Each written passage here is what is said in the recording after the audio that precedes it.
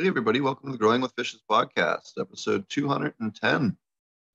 This week we have Jake Williams with us, and he's written an awesome paper on the visions for aquaponics and the vision of the future of aquaponics.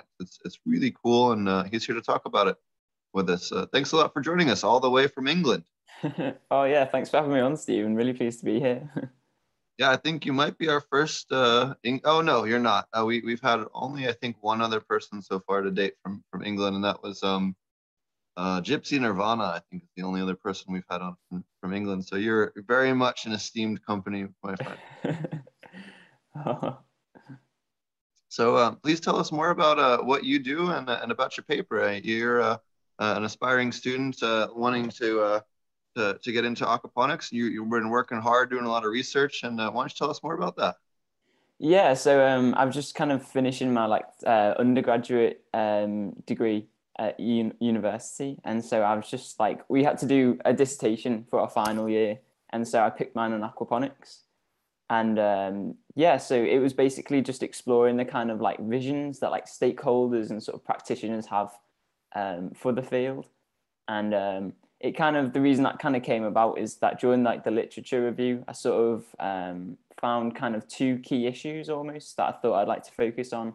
And so one was a sort of a paper that kind of found like a sort of lack of vision for the field to be quite an issue. So they found that in sort of Europe especially, well the paper was set in Europe, that they found that many of their participants often had differing like sort of ideas for the future of aquaponics and kind of what they saw as desirable.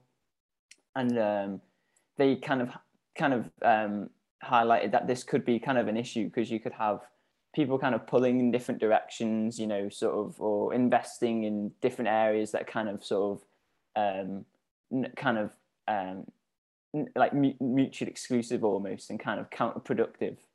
And so that they kind of saw that as being sort of a risk to aquaponics ever sort of fledging kind of like as a technology and really kind of delivering its sustainability or like food security potentials. And so they kind of in that seemed like there needed to be like a vision for the field. And then there was another paper as well that I read that was kind of challenged the idea of sort of aquaponics as kind of being like an inherently sustainable technology. And so they kind of saw a lot more of the sort of research that was coming out of like current research, focusing a lot on sort of productivity and kind of like commercial viability. And so they kind of saw that as maybe potentially being an issue by sort of ignoring other factors that are wrapped up in like sort of sustainability and food security. So kind of they made a point that if aquaponics focuses solely on commercial viability, and that that, say for example, could be achieved by focusing solely on sort of gourmet or sort of like specialty food. And whilst that's, you know, that producing that food sustainably is like better than not, if that makes sense, it kind of limits the extent to which aquaponics can really be used to help sort of bring about sort of more sustainable food production and really help in sort of food security. So they argued that there was a kind of need to kind of consider like those sort of potentials and bring them kind of to the forefront of any research and development. So kind of wrapped up in those two issues, there kind of seemed to be a need for a sort of reorientation or sort of a real effort to give like the field a real vision sort of what, you know, of what its goals should, what the goals are, what people in the field would like the technology to achieve. And then going from that, that can kind of mobilize action towards like really achieving those like sustainability and food security potentials. So my research was kind of focusing on, well, what do people actually want for the field, and like what kind of ideas within them are kind of sustainable, so that if there ever was like a sort of like a visioning sort of um, project in the future, that there was at least a little bit of research that could like sort of draw upon or be like a sort of basis for further research. So yeah, so that was kind of the sort of motivation almost for the research.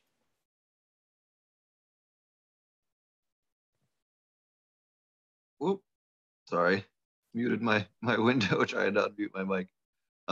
So what I guess what initially made you decide to move towards aquaponics and to, decide that as a point of study So for the paper?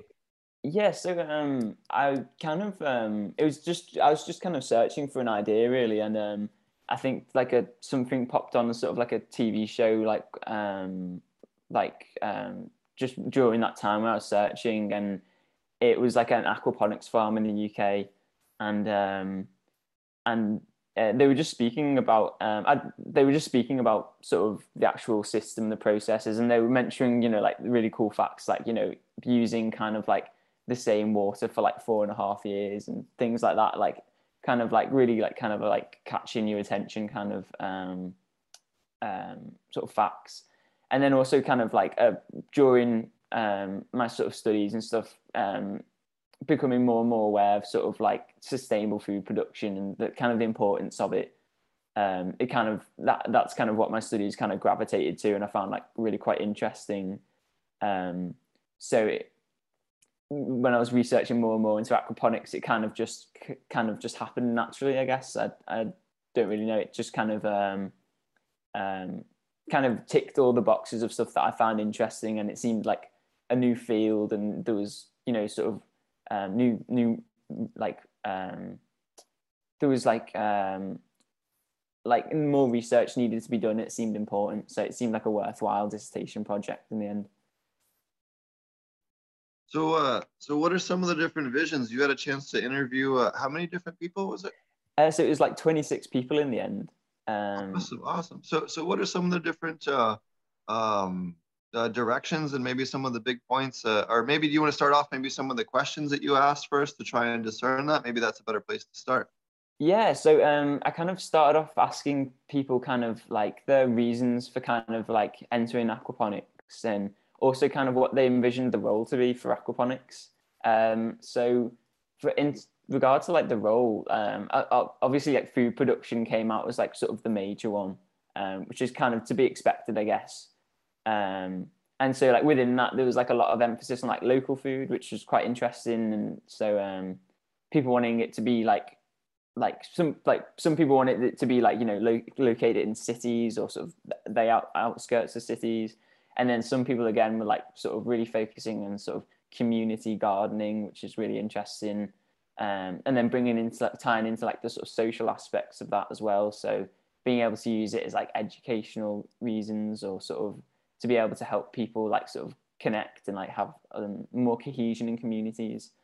um, and then and also there's a big emphasis on sort of like aquaponics producing conventional food, so it not just producing sort of like speciality or niche food, but actually being a sort of conventional and mainstream way of producing food that people could go to the local store, like the Whole Foods shop or supermarket or something, and like actually buy like aquaponics food, like aquaponic produce, and it's not to be like um, something that only like that's more expensive than any other type of food.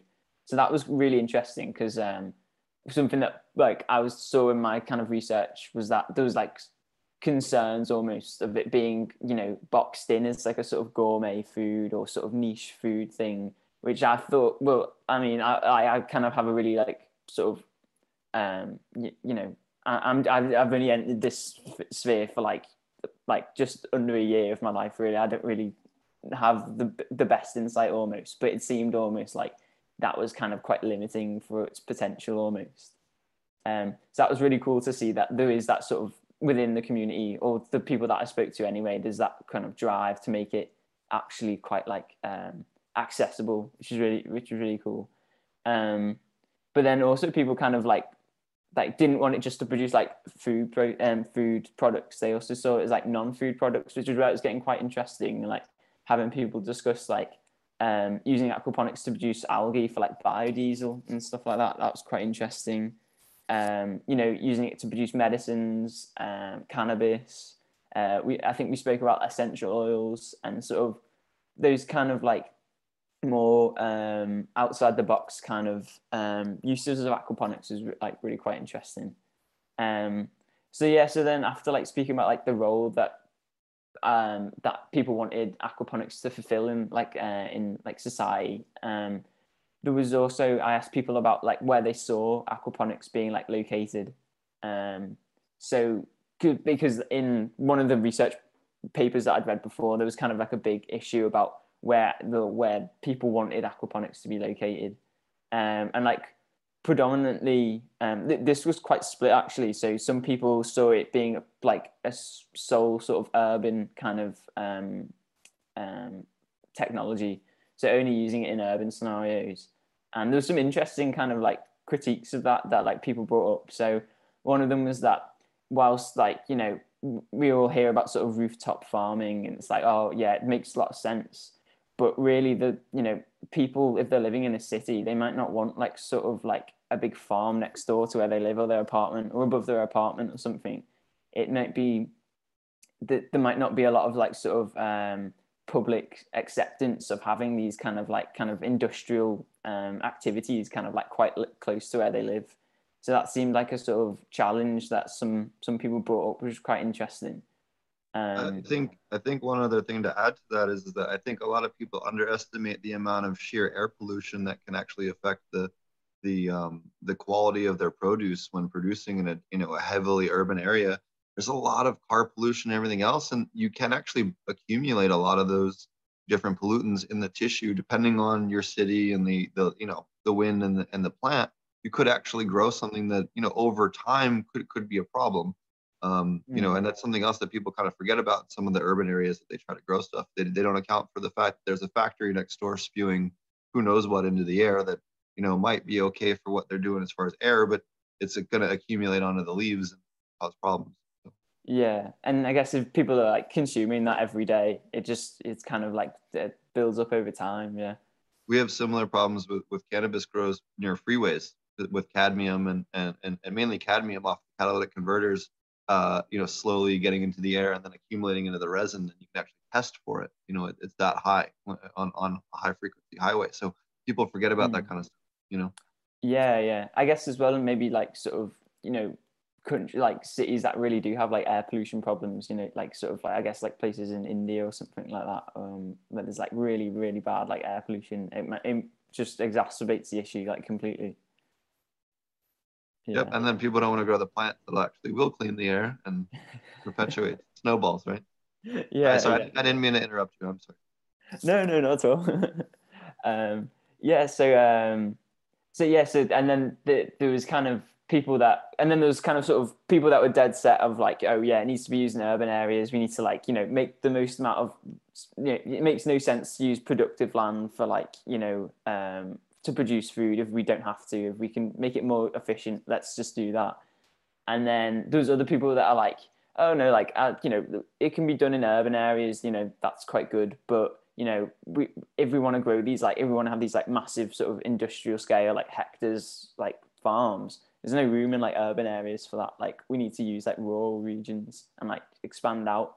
And so that was kind of like an interesting kind of like sort of conflict almost that might underlie those two, because you've got people that are kind of like almost really against using any productive land, and then it's hard to see how you can have hectares size like sort of facilities that are like produced that aren't using like productive land at all. So it's like part of the dissertation as well was like finding kind of differences between people's visions to kind of help guide sort of any sort of consensus building that would occur like during a visioning thing. Because when people do have those kind of goals or like visions that are kind of a bit irreconcilable almost, it's kind of seems important to like understand what values like underpin them, so then you can be like, oh well, we do this and we can kind of like address both of these issues at the same time. So so that was quite interesting seeing how like kind of diverse those like those kind of visions were for where they wanted the places to be. There was like, oops, sorry, Stephen. Was there any other large dichotomies, or any other similar type kind of people are in one camp or the other? So there was with like the technological sophistication, there was some people that were like sort of like, oh, die hard, like let's go as high tech as possible, like like sort of like complete automation, like using Internet of Things, like sensors, all that stuff, remote operations. So like some people just wanted to be able to go on their phone and check on their farm and be like, oh, it's okay, it's all good and stuff. And then there was like on the flip side, there was people that were like, like people do this, but it's almost like, it's not it's not what we want. It's not like the best way to do it. It's like kind of, they almost thought that it kind of, I remember we spoke, Stephen, I don't know, mind if you me saying, but we spoke and it was like, it kind of just kind of automates like problems into catastrophes rather than kind of like really addressing the issues as much as possible. And it kind of just makes the system a bit more sort of vulnerable and like just vulnerable to collapse, I guess. Yeah, I've put a lot of automation on reef tanks, and I've seen them where someone didn't account for one of the sensors or didn't account for one of the variables that the system was, and suddenly it's trying to fix that, and then it keeps dosing X, Y, or Z. One example would be converting a saltwater tank to a freshwater tank with the auto top off, because of an overflow problem, and some other examples like that. But you can very quickly, especially with pH, automated pH changers and stuff like that. If the probe gets out of calibration, this, that, or the other, you can really rapidly kill stuff. So, or fish feeding, that's the other number one. For something that takes 15 seconds to do, that is your main nutrient input on your entire system. If that gets moldy or fails, you just lost your main nutrient input. That's crazy. The amount of labor time that's saved by that is not worth the amount of liability compared to like, automating, some other system, like harvesting or something else where that, okay, there's a lot of labor time, but the liability if something goes wrong is very minor, right? So, okay, we lost a couple heads of lettuce, but okay, out of 5,000 heads of lettuce, we lost 12. Okay, well that's acceptable, right? No big deal. With that, you just have to really weigh the liability and how much money are we realistically saving by automating this thing? If it's costing me 30 minutes a week worth of employee time to have a human observe what the fish reaction is, especially with fish feeding, if the fish come up and they have a fast reaction and feed right away, I know they're healthy, they're happy, but if they don't feed or if they're sluggish or whatever, I know something's wrong with my water chemistry without even testing anything. So that's a great indicator where, okay, now I need to go do additional, scouting to figure out what's going wrong. Maybe my heater failed. Maybe there's a dead fish that's clogging the thing. Maybe something, maybe a rat fell in and died and spiked the ammonia. I don't know. It could be any number of things, but who knows? But something's wrong, right? So just that indicator for something that costs me 30 minutes of labor a week, that it's not worth the liability and the data point. It's just not. So people are trying to automate stuff that is very cheap labor wise and not automating things that are expensive labor wise. And that's more, I guess, what I mean by that is being really smart about what you do automate and then not just automating for the sake of automating. I think a lot of people love to do, and it's cool from just inventing things. And I'm into steampunk and making stuff. Like I love all that, right? Like don't get me wrong, but there's a time and place for that, and your commercial facility is not the time and place. Yeah. I think I heard like a phrase that was like technological tinkerers, and it was like used to describe like the sort of hobbyist aquaponics that were like really loving the sort of automation. I thought it like described it quite well. Like, but yeah, so it was quite interesting, like seeing seeing almost the people that were like really like sort of hardcore, like are like see it as like a sort of, I don't know, it kind of reminds, like they kind of see it as like I kind of it reminds you almost of like sort of entrepreneurs almost, and like Elon Musk's and people like that are really like for technology. And then on the flip side, there's kind of people that I guess like yourself, you kind of have like a moderate of like, oh yeah, let's use like bits of both, like where it's like most optimal almost. Whereas like there was like a sort of smaller minority where they were like, oh no, like low tech is like where it's at, like we should just keep doing low tech and stuff. And it's more we never really got to the bottom of why like low tech was completely better, complete low tech. But yeah, so that was kind of like an interesting dichotomy of like where there was like some people that were really for something and then some people against.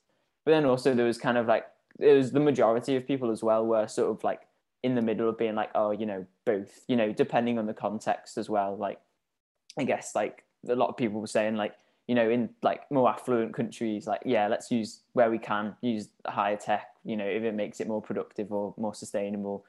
But, in sort of less affluent countries, like, there's not really the sort of means or the sort of, to be able to use like high tech really. So we need sort of low tech solutions as well.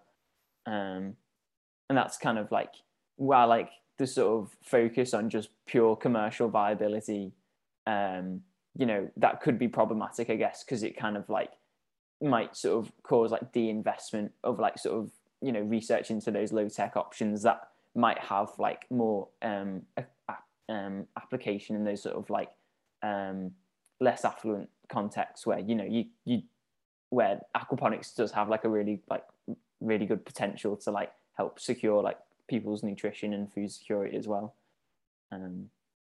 Yeah, so there was kind of like that. So that was like an interesting dichotomy. There was like some interesting things with like the size of facilities as well. Like some people really envision like these massive like football stadium size like aquaponic facilities, and then down to sort of like people were like they described them as like mum and pop shops. So like having just like quite small ones that are kind of like family run and kind of and kind of like these like small sort of like nice like aquaponic facilities, and then even kind of to like the household level. So like one person saw like it would be like really ideal to have like automated systems within a household so that people could just go and grab like some lettuce and then go make their lunch or whatever, or grab a fish and cook them in their dinner. But having it completely like automated so that they didn't need to have much knowledge. It's almost like if it broke down, you'd call like, it's like, say you've got like a dishwasher, you'd call like the sort of maintenance repairman and they'll come and fix your aquaponic facility and stuff like that. So that was quite interesting because that was quite like different to like what other people had been saying and stuff. And yeah, and then so there was a bit of like differences as well in sort of certification. I remember we spoke a bit about it, Stephen, where we were saying about how like an aquaponic specific certification might be like needed and stuff, just so you can like start kind of setting the standards of like what's right, what's good practice, what's bad practice, and kind of like like sort of standardizing kind of the practice of aquaponics. And so there's quite a few people that kind of saw like a aquaponic specific certification as kind of a real like sort of next step, and it kind of something that had to happen like as soon as possible really. And some people kind of saw that like if consumers knew that this produce was aquaponically produced and they knew what aquaponics was, then they'd be like really interested in buying it and consuming it, which is quite interesting because I think that's quite like aligned with like the actual research now as well. Like it seems that there is quite like a positive perspective of people for like aquaponic produce and like the idea of aquaponics. But also like that's aquaponic specific certification is like not really like prevalent in the literature like at all. Like no one's talked about it. It's all just like organic certification really, and it's like how do we make organic work? And so that was quite interesting having like more of a majority being like, oh no, like I'd like aquaponics specific. Like I don't think organic's the way to go like as much, which is really interesting. That is really interesting. In fact, just to clarify, there is an organic certified EU aquaponic cannabis facility called Symbiosid in Switzerland that is EU GMP'd aquaponic organic certified organic. They're the only ones in the EU. And then you have in Canada, the only other currently certified organic aquaponic facility that is certified organic that can sell medical cannabis. There's only two, Symbiosid and Habitat Life in British Columbia. There's a company in Oklahoma that falsely claims that they are organic certified. They were organic certified before they grew cannabis. They are no longer organic certified because cannabis is Schedule 1, which immediately disqualifies you from organics in the United States. So why there's 3 people that claim it, only 2 of them are actually certified. So, Well, it's so cool. I wonder how they kind of got past like but they how they don't. I got. mean, they're risking immense amount of liability by making that claim because they're not. So they could get sued or shut down by the USDA for that. But again, you can have certified hemp in the United States, but you can't do medical cannabis. And once you're above 0.3%, you cannot claim or certified organic. Now there are state organic certifications that you can claim, but there cannot claim federal USDA organic. No one is medical cannabis USDA organic in the United States because of the Schedule 1.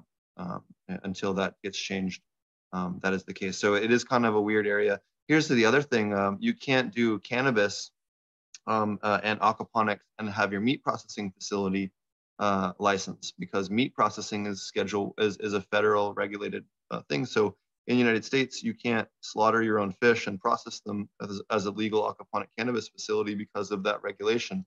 You have to send it off to a third party, which is a weird legal loophole, which I'm sure no politician or legislator had intended.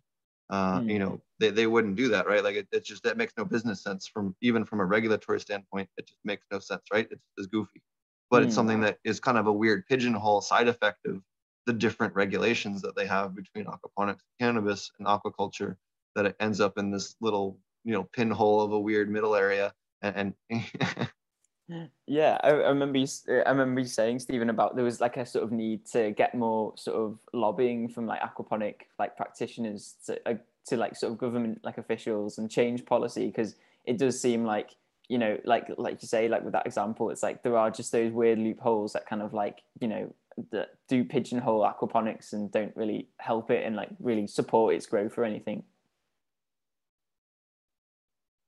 yeah, and what's funny is that the organic guys want to come in and claim, oh, well, it doesn't mineralize nutrients. Well, it does.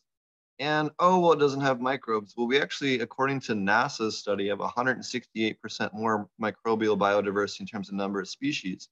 So we take that argument off the table. Oh, well, we're not doing soil. Well, anyone doing any flowering crops, anything with heavy amounts of lignin is using soil. They're using dual root zone. It's the only way to do it. And certainly anyone that's doing any kind of performance crop, cannabis or something like that, needs the dual root zone so that they can supplemental feed those different strains. If I have a heavy feeding wedding cake next to a low feeding Durban, I want to be able to power feed that wedding cake to make sure it can come out at the same yield as the Durban, right? And without a dual root zone to power feed it, I have no control enough to do that.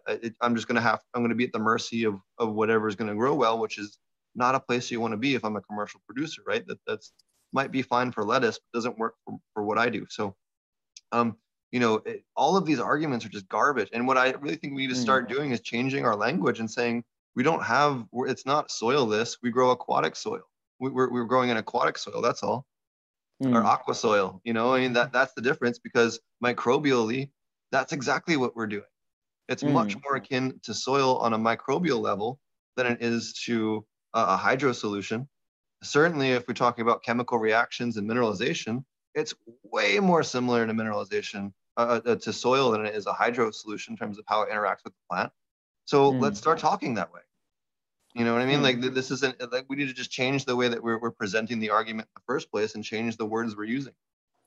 Yeah, it seems like they're really hung up on the sort of like the soil aspect of it, which seems just a bit like it just simplifying the whole kind of thing. Like I don't, so much more about the sort of microbial interactions than I do, Stephen, but it's like from like investigating slightly into like the organic reasons for it, it's almost them saying that, there needs to be that kind of like natural interactions between like microbes and, sort of those natural sort of ecosystem processes. But it seems that aquaponics really does take advantage of that, and that's kind of integral in the whole process of aquaponics. So it doesn't really make too much sense, like to me, really, like why they other than if it is like a commercial threat, really. At the end of the day, I don't know. I can't really see any other reason why. And that's really all it is they want a monopoly on their thing that they're used to having a monopoly on. And that's what it comes down to, is greed. There is no other justification for it than greed. And it's just that simple. And then you have a big problem with the religion of organics versus the science of organic. And they are often two very different things, especially if anyone here has heard anyone speak on cannabis and organics. I mean, some of the goofy ass nonsensical BS that people talk about on the organic side, that's just completely invented on, bubble gum drops and fairy dreams, with no basis on science. But it gets preached all the time, and taken as fact by a lot of soil growers. And it's not based on science. Let's use a great example of horsetail being the best source for silica on your property for ferments or teas, right? Everyone talks about, horsetail for that. It's actually not. Stinging nettle has over 4 times as much per gram of biomass. So, there's a lot of stuff out there that the organic people have just kind of taken as a religion. Like I heard that, so that's true, right? Like, but no one's ever actually proven any of it. And there's a lot of stuff in my book I'm working on to try and dispel a lot of that, because it's frustrating, especially when it comes to aquaponics. There's so much bad information, it's hard to find any good information. Yeah. I think that was like a major thing that some of the participants said as well, especially with aquaponics, is kind of like, getting a more sort of a resource that you can like have a bit more like a standardized sort of knowledge source almost, that, producers and sort of practitioners can go to and be like, oh, this is like, I know this to be true, or that this is pretty well established. And so everyone's kind of got like one source they can go to almost.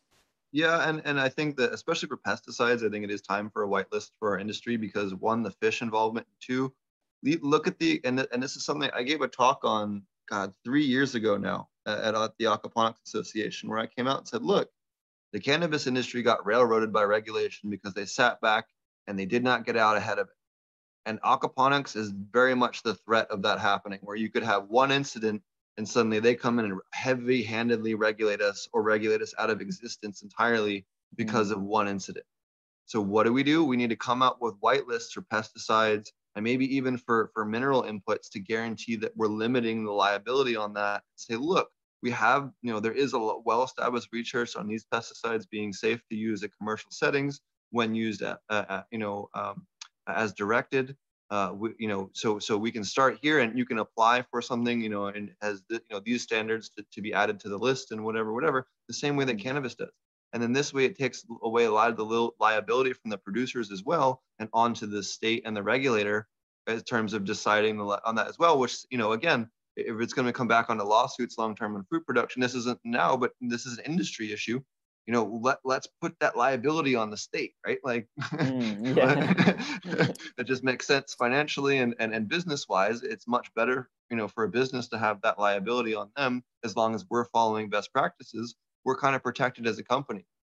So it helps save us as well and it doesn't matter if I'm growing lettuce or cannabis, that helps me, right? It doesn't matter. So these are the kind of stuff where we need to focus on that. But one thing I would say is that it's also dangerous as well, because look at the accepted pH regimen out there. Most people out there will tell you potassium hydroxide, calcium hydroxide. Well, those are actually like not the best at all. Now that we've actually had a chance to actually run a bunch of different stuff and run a bunch of side-by-sides and things, potassium silicate and calcium carbonate actually is the best in terms of the harvest to harvest, reducing pest management issues and just overall plant health and yield. That is a better model, but it's not what's been preached by the universities, because the universities are only doing very, very narrow-minded stuff based on previous hydroponic or soil research, and they're not actually focusing on like a zoomed out level and just approaching it from a blank slate. And that's where I think you see a lot of private industry really leading the way, because they're not pigeonholed by having to wait and finish writing out a paper for 8 more months before they can move on to the next thing, or write out a whole data report or all the other paperwork side of things that make the college stuff great from the terms of being able to back it up and say, this is 100% the way it is, and you can pick it apart 6 ways till next Tuesday, and here's all the data. And it's great for that, but it's horrible if you're trying to push and invent new things and quickly push ahead. It's restrictive. And that's one of the things the reason why I stopped working with a lot of universities with my own personal research is it's too slow. I can work with a company that has a private research lab and do jumps and leaps and bounds 10 times faster.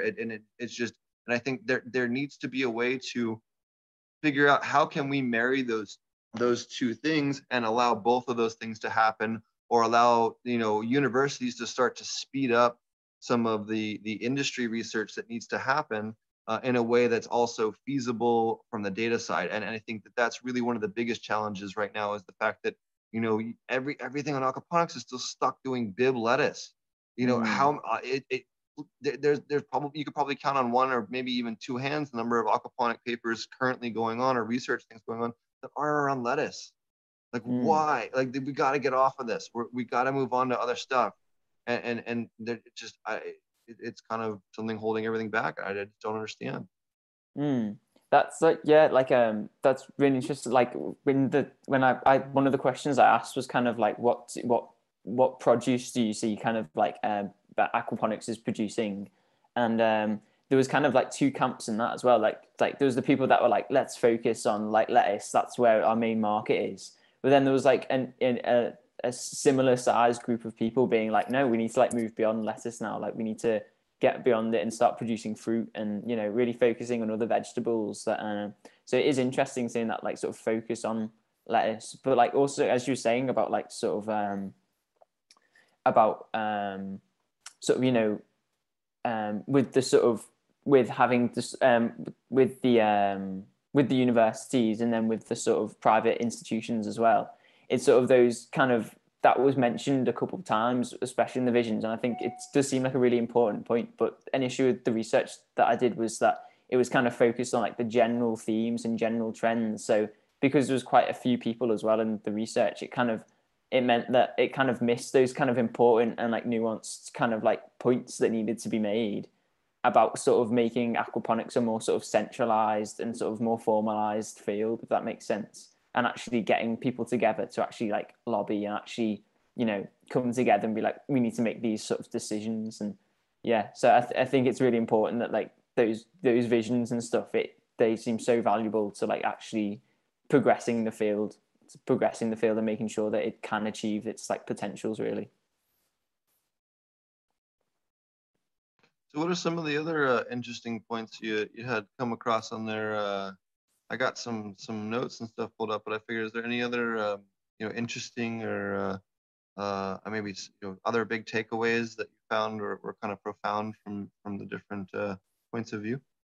Yeah, I wouldn't say it seemed like the visions were kind of like quite moderate really. There wasn't like sort of any sort of like really profound kind of things that I came across, but there was some like really kind of like interesting ideas for like the future of aquaponics. So like one person kind of saw the sort of the fish and the sort of the fish and the sort of the fish and the plant interaction as kind of being one step, and then they also wanted to take it a bit further and do sort of what they call like multi-trophic sort of food production. So kind of introducing sort of using worms as like to like break down any waste from it and then feeding the worms to the fish, and then also growing like mushrooms off of any waste as well and selling them.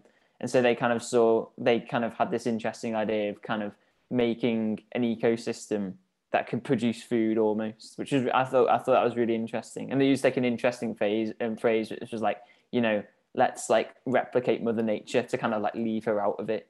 And so it's quite interesting that they kind of wanted to like create like food systems that really did replicate like sort of like the natural ecosystems, but also just so that you can spare more land, I guess, and spare sort of natural environment so that they can like recover and rewild and stuff. So that was quite interesting.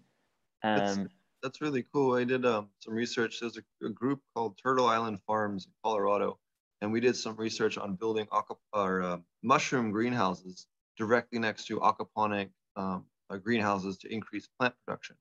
So we were using the CO2 from the mushroom greenhouse to pump in to make the plants grow faster. And we found that it took about 50% of the size of the greenhouse production to produce enough CO2, not counting the nursery section of the mushrooms, but in order to generate enough CO2 per square foot. So it was about 50% of the space, but it was a really interesting project, probably one of the only ones that have ever been done, for that kind of applications. That's really interesting. Like it's kind of like using like not like a byproduct that you wouldn't really think about using at all. Yeah, that is super interesting. Well, if you're a large cannabis operation, you're paying quite a bit per month, either in natural gas or in tank CO2 for supplementing for your plants. If you could generate a revenue off of that and make that either net zero or turn a profit, I mean, that's a huge expense off of your bottom line. Yeah, I guess that's kind of some of the people were bringing up the idea of like those like a circular economy, I guess. So having like sort of like a beer plant, you know, with any waste that goes from that, and then like sort of using that in your aquaponics facility and stuff like that. And you know, governments needing to sort of zone cities properly and be like, you know, well, if we're putting this here, we need to make sure that things around it can use it at the same time. And so that was really interesting, that kind of seeing that, you know, people had these visions that kind of extended, not just, you know, extended beyond aquaponics, and were like, oh, we needed to get the government, like a local authority, in integrated into these, like into our industry or into the industry and stuff. So that was really interesting. Oh yeah, and aquaponics facilities can be a great way to give back to the community too. In fact, I've worked with multiple cannabis licenses that were donating, 50 or more percentage of their fish production to the local community. If you're fighting for one of 10 cannabis licenses and you're the one guy who's going to come in and donate all your fish to the food pantry and do everything that everyone else is, you're going to get that license. It's not even going to be a contest. So it's a great way, especially if you're fighting for a license, to really have an edge over all your competitors. How is anybody else going to work food production into their model? They can't. It's not going to work. Or in the case of Florida, they're not even allowed to. You can't even grow any other plants in your facility. No rules about fish, though. You can't grow any plants in your facility except for cannabis. So that's so interesting. So there was so that was kind of like some interesting things. And then there was kind of like, you know, one person was saying about sort of if they had the opportunity to, like, if someone asked them like, oh, we're going to build a skyscraper of aquaponics, you know, over the next years, do you want to do it? And he'd be like, I'd sign up tomorrow. Like some people really felt like that was like kind of like a really cool vision to have, of like having these like skyscrapers in cities of just like churning out food. And then there was other things of like there was one idea of having sort of aquaponics on like sort of ships that would like sort of sail across the world. And they were saying like going from port to port of where like the best price for the for sort of fish and for those plants and stuff were. And so that they could just like, you know, be like, oh, there's you know, it's great prices in sort of, I don't know, great prices in like you know, I can't think, but like say somewhere in New York, there's great prices. We'll sail over the aquaponic ship over to over to New York, and we'll sell all like our facility, sell all our produce there. So it's really like cool, like interesting ideas like that that I'd like not really come across. So it's really cool to kind of start to like unearth them and stuff, and that was really cool.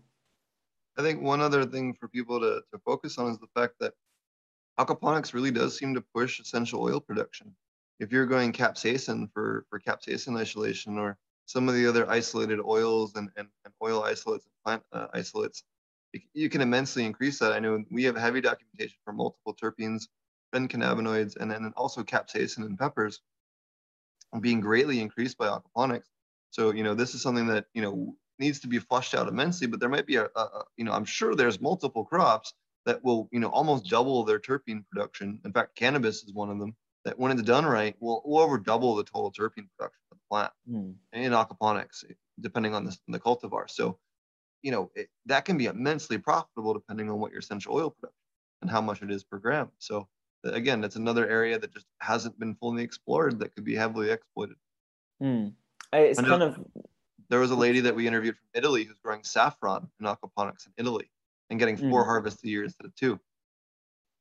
So it's so cool how like sort of unexplored of a territory it is, almost, in terms of like the research and development. It is like, that's what I found quite exciting, is that even just like doing my research, like I got to speak to kind of like quite prominent people in the field and stuff. So that's like such an opportunity that you don't really always get when you enter like fields and stuff. So it is so cool how sort of new and novel it all is, and that there is so much room to explore.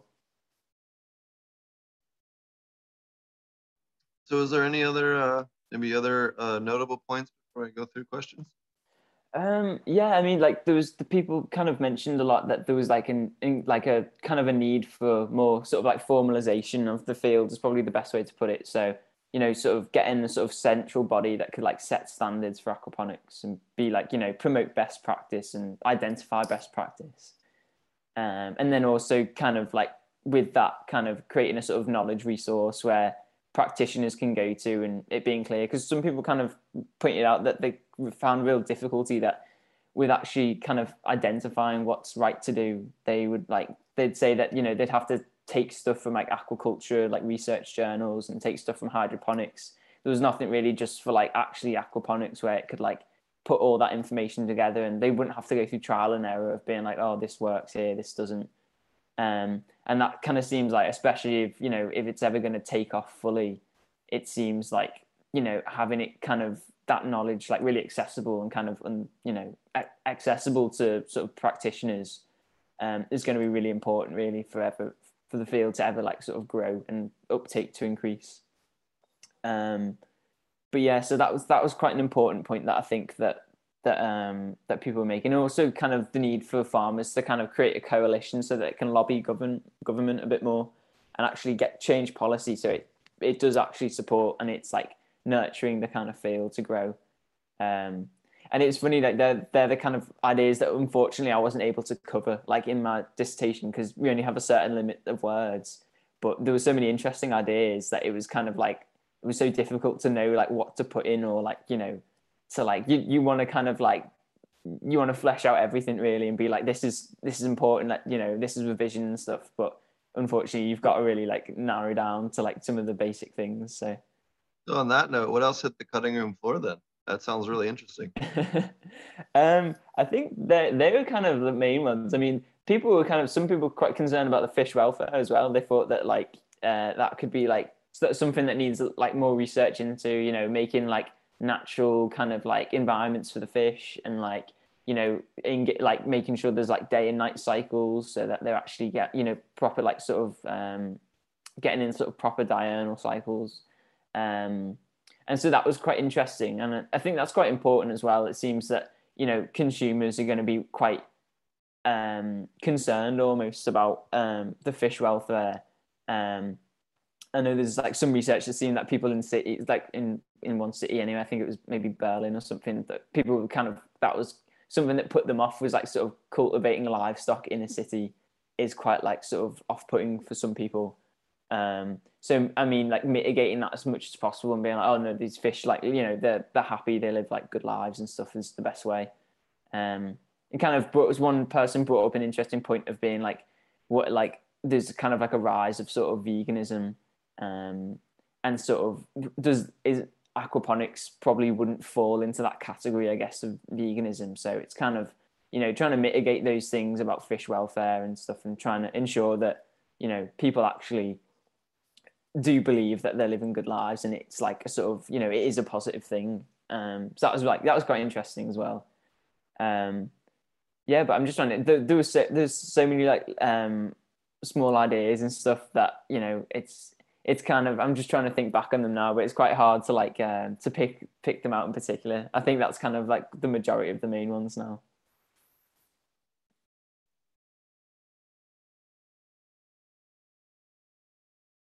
Sorry about that. I didn't realize I was muted. So you had a couple of different themes here on your paper. Do you kind of want to go through those? In terms of the sort of results, sorry, Stephen. What was that? I'm sorry. Was that in terms of the results, sorry, of the themes? Yeah, I was looking at your second appendix here. You went through the different things. You kind of made your main points were the, you know, as widespread as possible, trying to spread it farther by 2030. You know, normalizing it in society as part of daily life. You know, it's still kind of seen more as an exotic thing. What increased uptake, quadruple and uptake across the world. Explain us more about that. Yeah, so that was quite interesting. So like that was I think it was only bar one person. All the participants wanted aquaponics to become like more widespread or more like prolific, which makes sense. I mean, like if people like sort of engaged in research and actually like, you know, invested their time and money and effort into like sort of aquaponics, it makes sense that people are going to be like, oh yeah, well we wanted to see it like boom. They have faith in it. So like, but something that was quite interesting is people had different ideas about like how sort of like widespread they wanted it to be. Like we use 2030 as a sort of way to ground the kind of visions. as like a sort of year to focus on. Yeah, but some people saw like aquaponics as being like the same size as like hydroponics, like fulfilling that kind of role. Some people saw it as like completely replacing hydroponics, so it'd be kind of like so completely replacing it. And some people then again saw it as like starting to replace like conventional agriculture, and so they wanted normal farm like soil based conventional farmers to start to switch over to aquaponics. And yeah, so that was quite interesting seeing like the sort of disparity. I mean, in terms of goal setting, it seems like important that like any vision kind of does establish a sort of one where it's like, oh, we can all get behind being like, yeah, this seems like realistic and achievable, and you know, this is good, a good one to go for. So yeah, so the thing you just mentioned is just the kind of different descriptors that people used.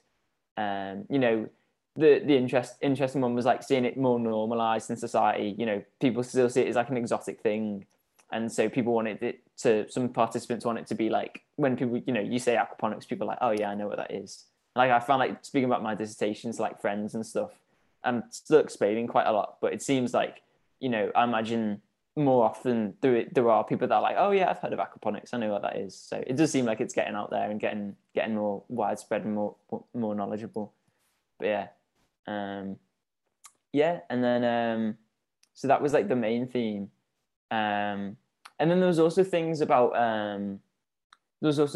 like, you know, increasing consumer awareness of aquaponics. Like that seemed really important to people because it seems like, you know, you've got to kind of create the sort of market base. You've got to have like people willing to purchase the actual produce and actually like excite, like, you know, wanting to go for it. And especially like if there maybe has to be a price premium at the start, because you know the technology is still developing, then you know you've kind of you need people to be passionate about it and think it's a good thing and think it's sustainable and be aware of it, to ever kind of like get the field up and running. So some people saw vision as being like that's where research and sort of that's where we need to put more resource into, is actually like creating that awareness.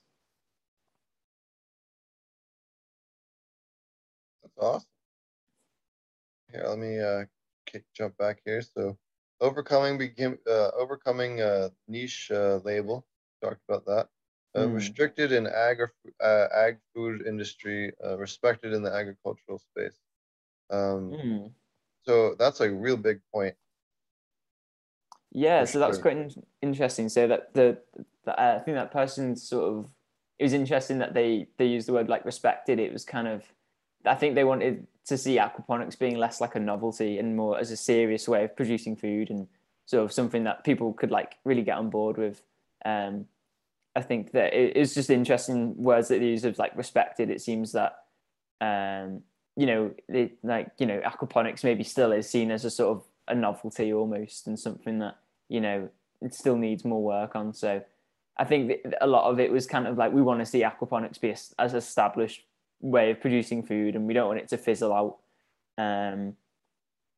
Yeah, so that was quite that was quite an interesting interesting take on it as well. Yeah, so and it was like kind of overcoming the idea of it being a niche as well, and being a niche way of producing food. Yeah, so it's quite interesting. Yeah, so all those things you're speaking about, Stephen, that's like the appendix to like that, the first major theme, which was like a vision of growth. It's like wanting aquaponics to be more and more sort of more prolific, and those are all just the different descriptors that people use to like articulate that vision, which is quite interesting. But yeah, so I think that's kind of like the majority of the visions actually that kind of went over. Like I'd love to do more and more research on it again to actually dive into it more. And, you know, like in the visioning like things, like they often do it in like where they do like stakeholder workshops where they get like everyone to come together and they like create the vision together, which is like which would be super interesting to actually get like solid like complete visions almost that everyone could like that you could really like dive into more, because it was a bit difficult like having loads of disparate visions of like trying to be like, this person says this and this person says that. It's all a bit like mismatched and incomplete almost. So I think any further research would be really interesting to get people to like, get all the sort of key actors together and like everyone to come together and be like, oh, let's like start to understand and like plan this like future for aquaponics. It'd be really interesting. I think the problem is the aquaponics industry generally doesn't work together on much of anything. Yeah, I'm not. I don't know. Why do you think that is, Stephen? Is it just What was that?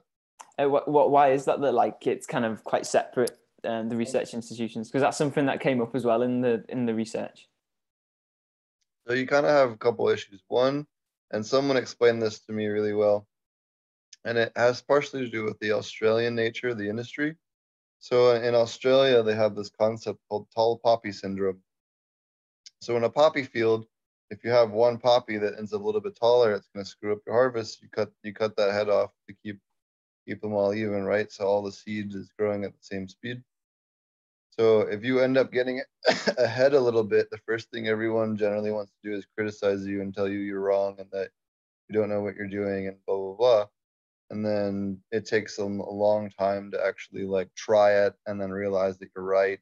We went through this quite heavily with the silica stuff. Everyone told me I was crazy. Now everyone is replacing their potassium with potassium silicate for powdery mildew reasons. This is kind of just one quick dirty example, but it's this whole everyone's been doing everything the same way for so long because UVI did it, and that has to be the way, right? And it's just that has to stop. Or you don't need to supplement nutrients. Of course you need to supplement nutrients.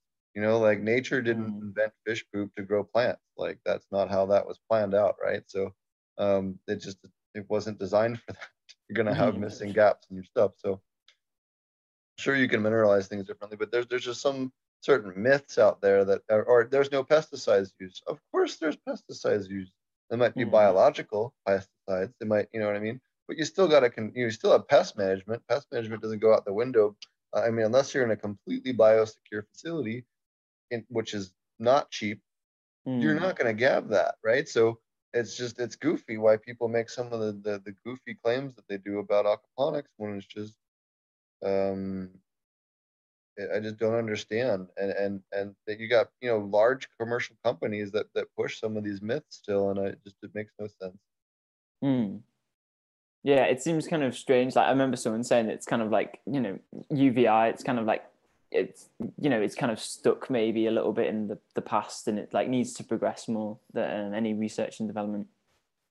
Yeah, we've had what 35 years or 40 years of research now on mineralization and everything else. Like especially look at the advent of a lot of the natural farming and ferments and things, and we're learning so much more now that we can make much better decisions on how to properly mineralize stuff than just inline moving beds, stuff like that. It doesn't make sense anymore.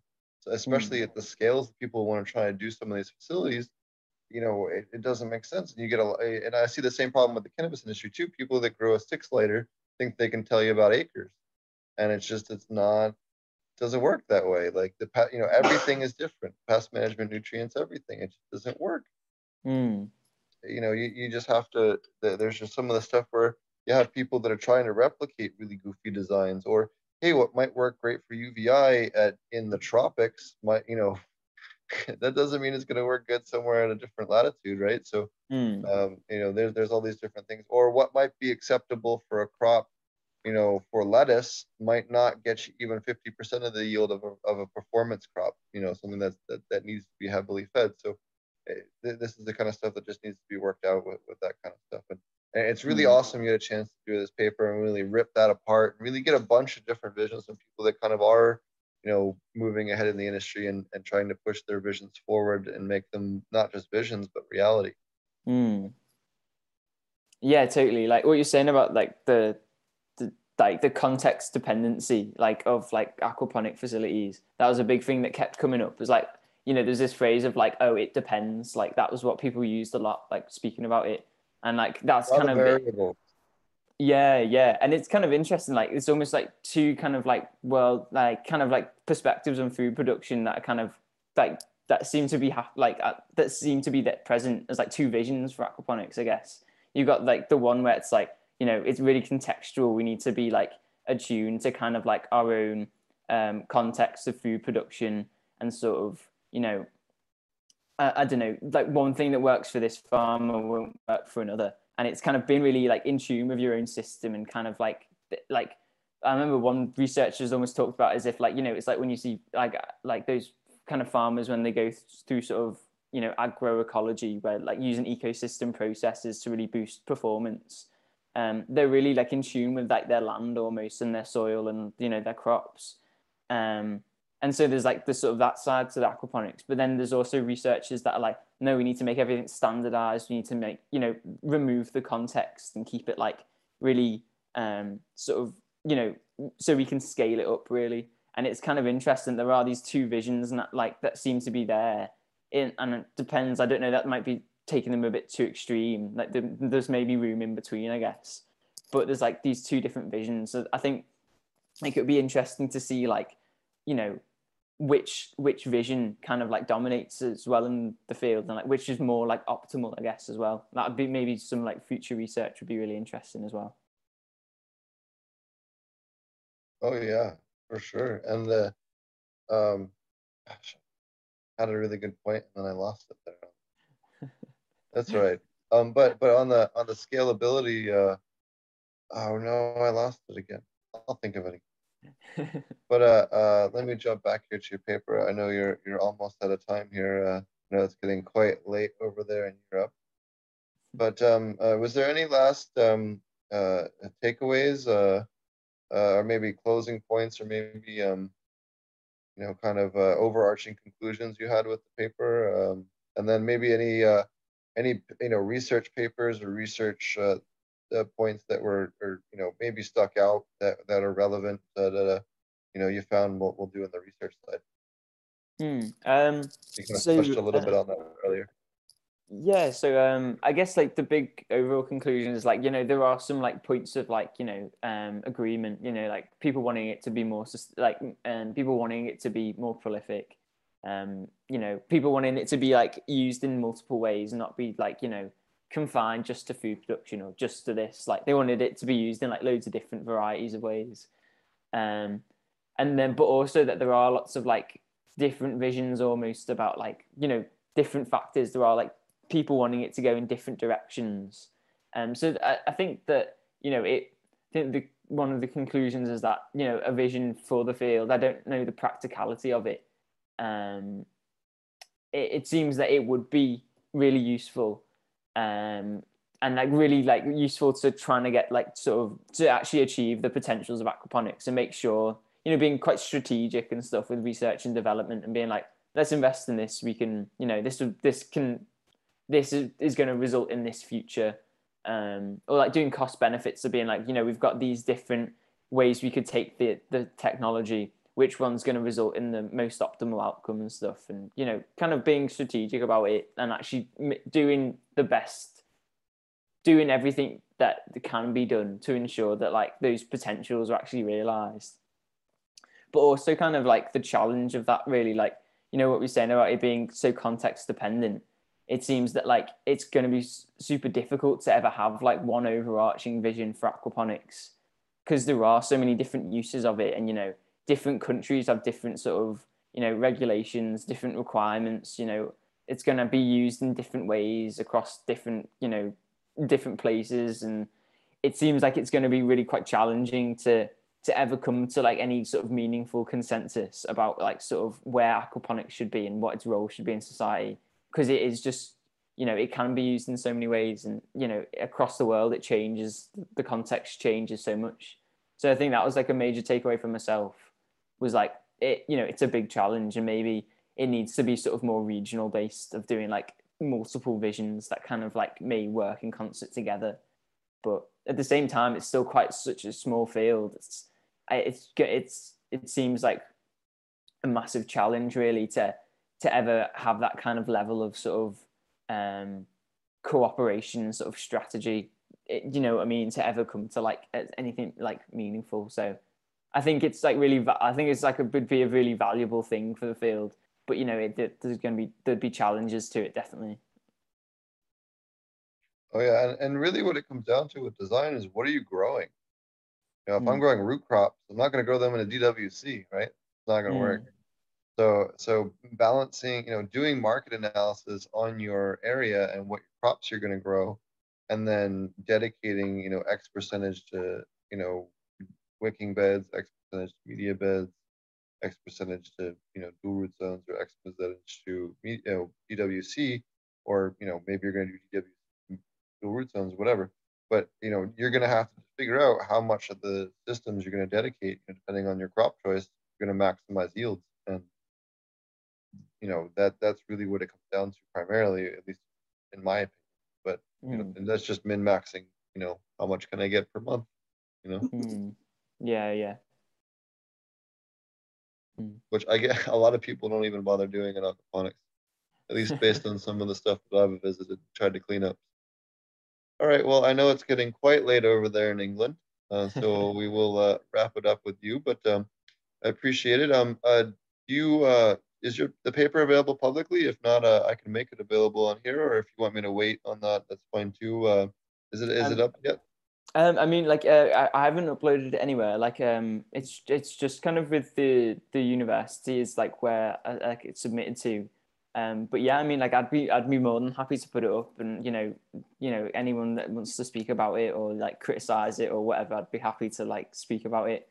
Um, yeah, that'd be awesome. Just like, yeah, to just speak about it. I do think that it's an idea worth considering anyway to investigate more in sort of the future and investigate more like sort of the practitioners as well of aquaponics. It's like really minimal research and the actual people that are practicing aquaponics. So if anyone has any questions or would like to have any point, like from my own personal sort of struggles with the dissertation and challenges that I faced, I'd be more than happy to speak about it. Sure. And how would people reach you if they want to get a hold of you? Yeah, so they could probably just email me is the best way. So it's like so it's williamsjake 311 at gmail.com. But I don't know if it'd be best to send you that, Stephen, to put in the description or something. Yeah, yeah. So we'll make sure we have that in the description, and I'll upload that here on the Google Drive, and we'll put a link to that paper here in the description as well. Okay, awesome. Great, yeah. Cool. Awesome. Well, I really appreciate having you on. If there's anything else you want to mention or plug before you go, feel free. If not, thanks for joining us, and I'll let you go there. I know it's getting quite late. Yeah, well, thanks so much for having me on, Stephen. It's been like really thanks for the opportunity. It's been great to chat. I Uh, appreciate it, and thanks for doing all this research on such a cool topic. It's something I think really could use more light on. mm. Oh yeah, well, yeah, thanks so much for your participation as well. Yeah, no problem. Yeah, full disclosure, I was one of the participants of his paper. So, alrighty. Well, that was an awesome interview with Jake. You're more than welcome to take off. If not, I'm going to go over probably 5 minutes of what I've been up to, and then wrap up the show and talk about the convention coming up. So, thanks a lot. And if you need to duck out, feel free. And then if not, you're welcome to hang out. Cool. Yeah, I might have to duck out. Sorry, Stephen. Yeah, it Yeah, I is know a it's bit quite late late here. there. I appreciate it. Cool. Right. Well, thanks again, Stephen, and yeah, speak to you soon as well. Thank you. Cheers. See you. Bye. Bye. Take care. All right, that was really wonderful. And if you guys are looking to find out more information about aquaponics, specifically aquaponic cannabis, but if you're not a cannabis grower, just want to learn more about how to grow your flowering crops better and steal some of the great ideas that the cannabis people have been working on over the years for their aquaponic systems, be sure to check out the virtual aquaponic cannabis convention, and that will be held on October 3rd and 4th, right here on the Potent Ponics YouTube channel. And we will have a wide list of different speakers. We will have Breeder Steve, the very first person to write about aquaponic cannabis way back in 1997, back on Overgrow. He was the first person I found that had anything about it. We will also have Murray Hollum from Australia. We will also have who's done practical aquaponics. He is probably the world leader now in aquaponic systems, certainly in commercial stuff and setting up all different types of things all over the world. We will have Dr. Wilson Leonard, one of the few people that has written. He wrote a wonderful book on commercial aquaponics. He's also, one of the leaders in aquaponics. He's been doing it for over 30 years. So that'll be another great one. We got Matthew Gates, Zenthanol, the pest management guru, aficionado extraordinaire, who will come on and talk about pest management methods that will work in your aquaponic system. So aquaponic safe pest management practices and other challenges that are maybe a little bit more unique to aquaponics that aquaponic people might face. That's going to be really cool. We're going to have Roger Terry from True Aquaponics talking to us about minerals and nutrients. We'll have Angela Tenenbrock. She's a food safety expert who does with food safety audits for aquaponic facilities, food facilities, as well as soil facilities. And she'll be with us talking about biosafety on aquaponic commercial facilities. So that'll be really cool. We'll have Marty Weidel talking from AP Meds, and this podcast talking to us about aquaponic cannabis. I'll be there talking about aquaponic cannabis. We'll be talking in depth on dual root zones, why it's required for any serious commercial production, and some other important points that I have that I want to talk about. We have Brendan Strath from both Growmore and Spectrum King Lighting. He'll be talking about both microbes and lighting. We have Leanne Keys from, or all you guys know him as Chief Cultivator over there, who's crushing it up in Habitat Life up in Canada. We'll have Josh Rutherford talking to us about large-scale aquaculture and how it can help your outdoor soil grow. So he's doing some aquaponics. He's also doing a combination of taking his large-scale aquaculture water and using it on his living soil beds to provide additional nutrients and additional growth for his living soil beds. So, kind of more of a practical application for more you soil lovers that maybe aren't into aquaponics, but maybe want to keep some tanks of fish to maybe raise for homesteading purposes and want to be able to utilize that to increase their gardens in a living soil application. So that'll be really cool. And we have some additional guests that we'll be announcing here as we get a little sooner. A couple of people we're holding back to announce. We're going to do some kind of a little hype piece or something with them. It's going to be kind of cool. So for the last couple of guests for the show, but it'll be 2 straight days of stuff. We have giveaways from a couple of different people that'll be giving out different products. True Aquaponics, we have Recharge, we have shout out to the guys at Duke Grows, and some other people are going to be helping us out with some product giveaways.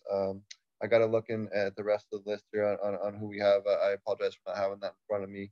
But we'll make sure we get up the new flyer with all the sponsors and stuff here in the next week or so. We're just finalizing everybody. But it's going to be really awesome. We'll have hour-long talks from all the wide range of different speakers, specifically on aquaponic cannabis production and related topics and that type of stuff. And then giveaways in between each speaker. It's going to be a lot of fun. Tons of people. You'll be able to ask questions. We'll have a Q&A section at the end. And then we'll have the panels in the evenings. One night we're going to do a commercial producers panel, and we're still just working on the second panel. So definitely check that out, and that'll be free for everybody. So if you just tune in, there's no charge for that. It's the time of COVID. Not everybody has that extra money right now, and we figured, why don't we put some information out for free? And if you really enjoy us, I'm sure you guys will support us with our other stuff that we do that does generate things for us. So it's a great way for everyone to share knowledge and support some of the companies out there that are willing to give us some products out there for people that maybe not need a couple extra things right now. So it's going to be a lot of fun and a lot of education, and big shout out to all the people out there that are helping put this on. It's a lot of hard work. So going to be great. So with that said, the other thing is that I've been working on a bunch of cool new stuff here in Oklahoma. We'll be ready to announce that. But if I were an Oklahoma resident, I would be out looking for some cool new products at your dispensary here in the next 2 to 3 weeks. I will have an announcement soon as we have COAs. It's going to be a lot of fun, and it's the first of many new cool things. So be on the lookout for that.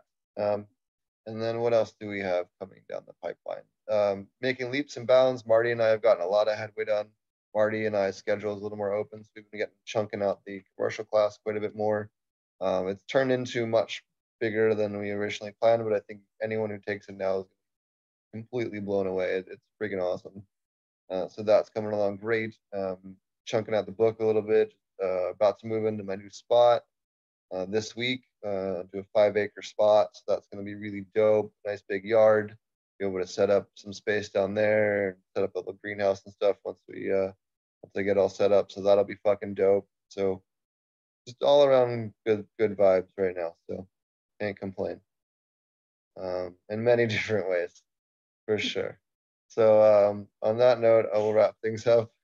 And Doggo's doing good too. He's sound asleep next to me. So we'll wrap the show up. Be sure to check us out on Potent Phonics and SoundCloud, iTunes,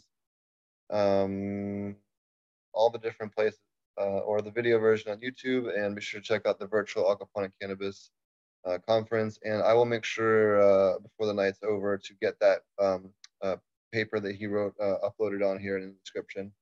Big shout out again to Jake Williams for not only compiling all that, but interviewing all those people and putting together such a wonderful paper and taking the time to join us to talk about it. So thanks a lot, and we'll catch you guys again soon.